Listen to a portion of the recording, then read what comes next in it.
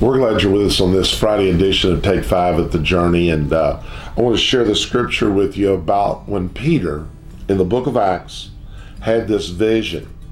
He had this vision that to go and to tell those people that were actually unclean in that day.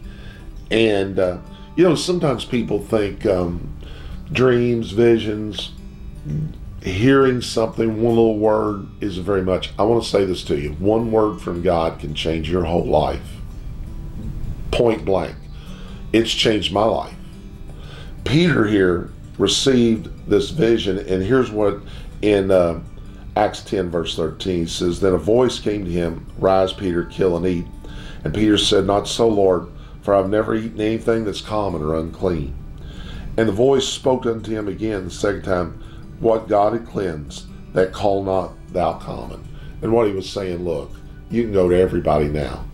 You can go to not just the Jewish people, but you can go to the Gentiles and go tell about the Lord. I remember some years back, I was with a great pastor. He had a great imprint upon my life. I treasured those days, and man, I tell you what, I soaked it up. And he said something to me, and as he was praying for me as I was departing to go down here to Georgetown, he said, "The Lord's going to give you, and you're going to have a great effect upon the bluegrass region." Well, you know what? You know what that little thought did? It just stuck in my heart. God, you call me to the bluegrass. You call me to touch this area. And that little thought, here's what it did for me in the ministry.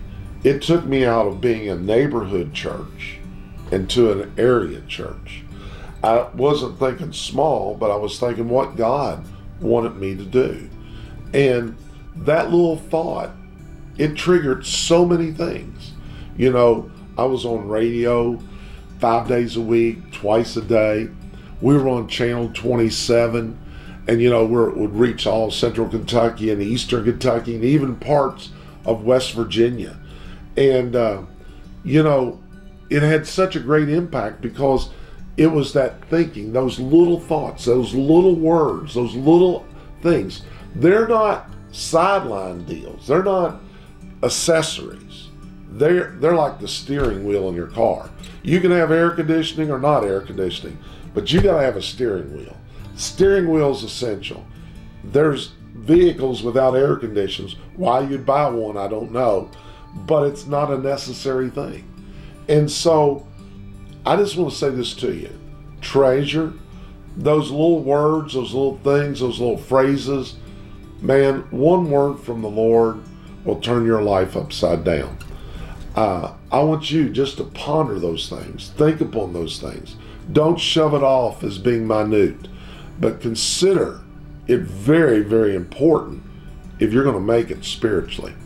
Well, I love you. I want you to say to yourself this day, God is a good God, and the devil's a bad devil.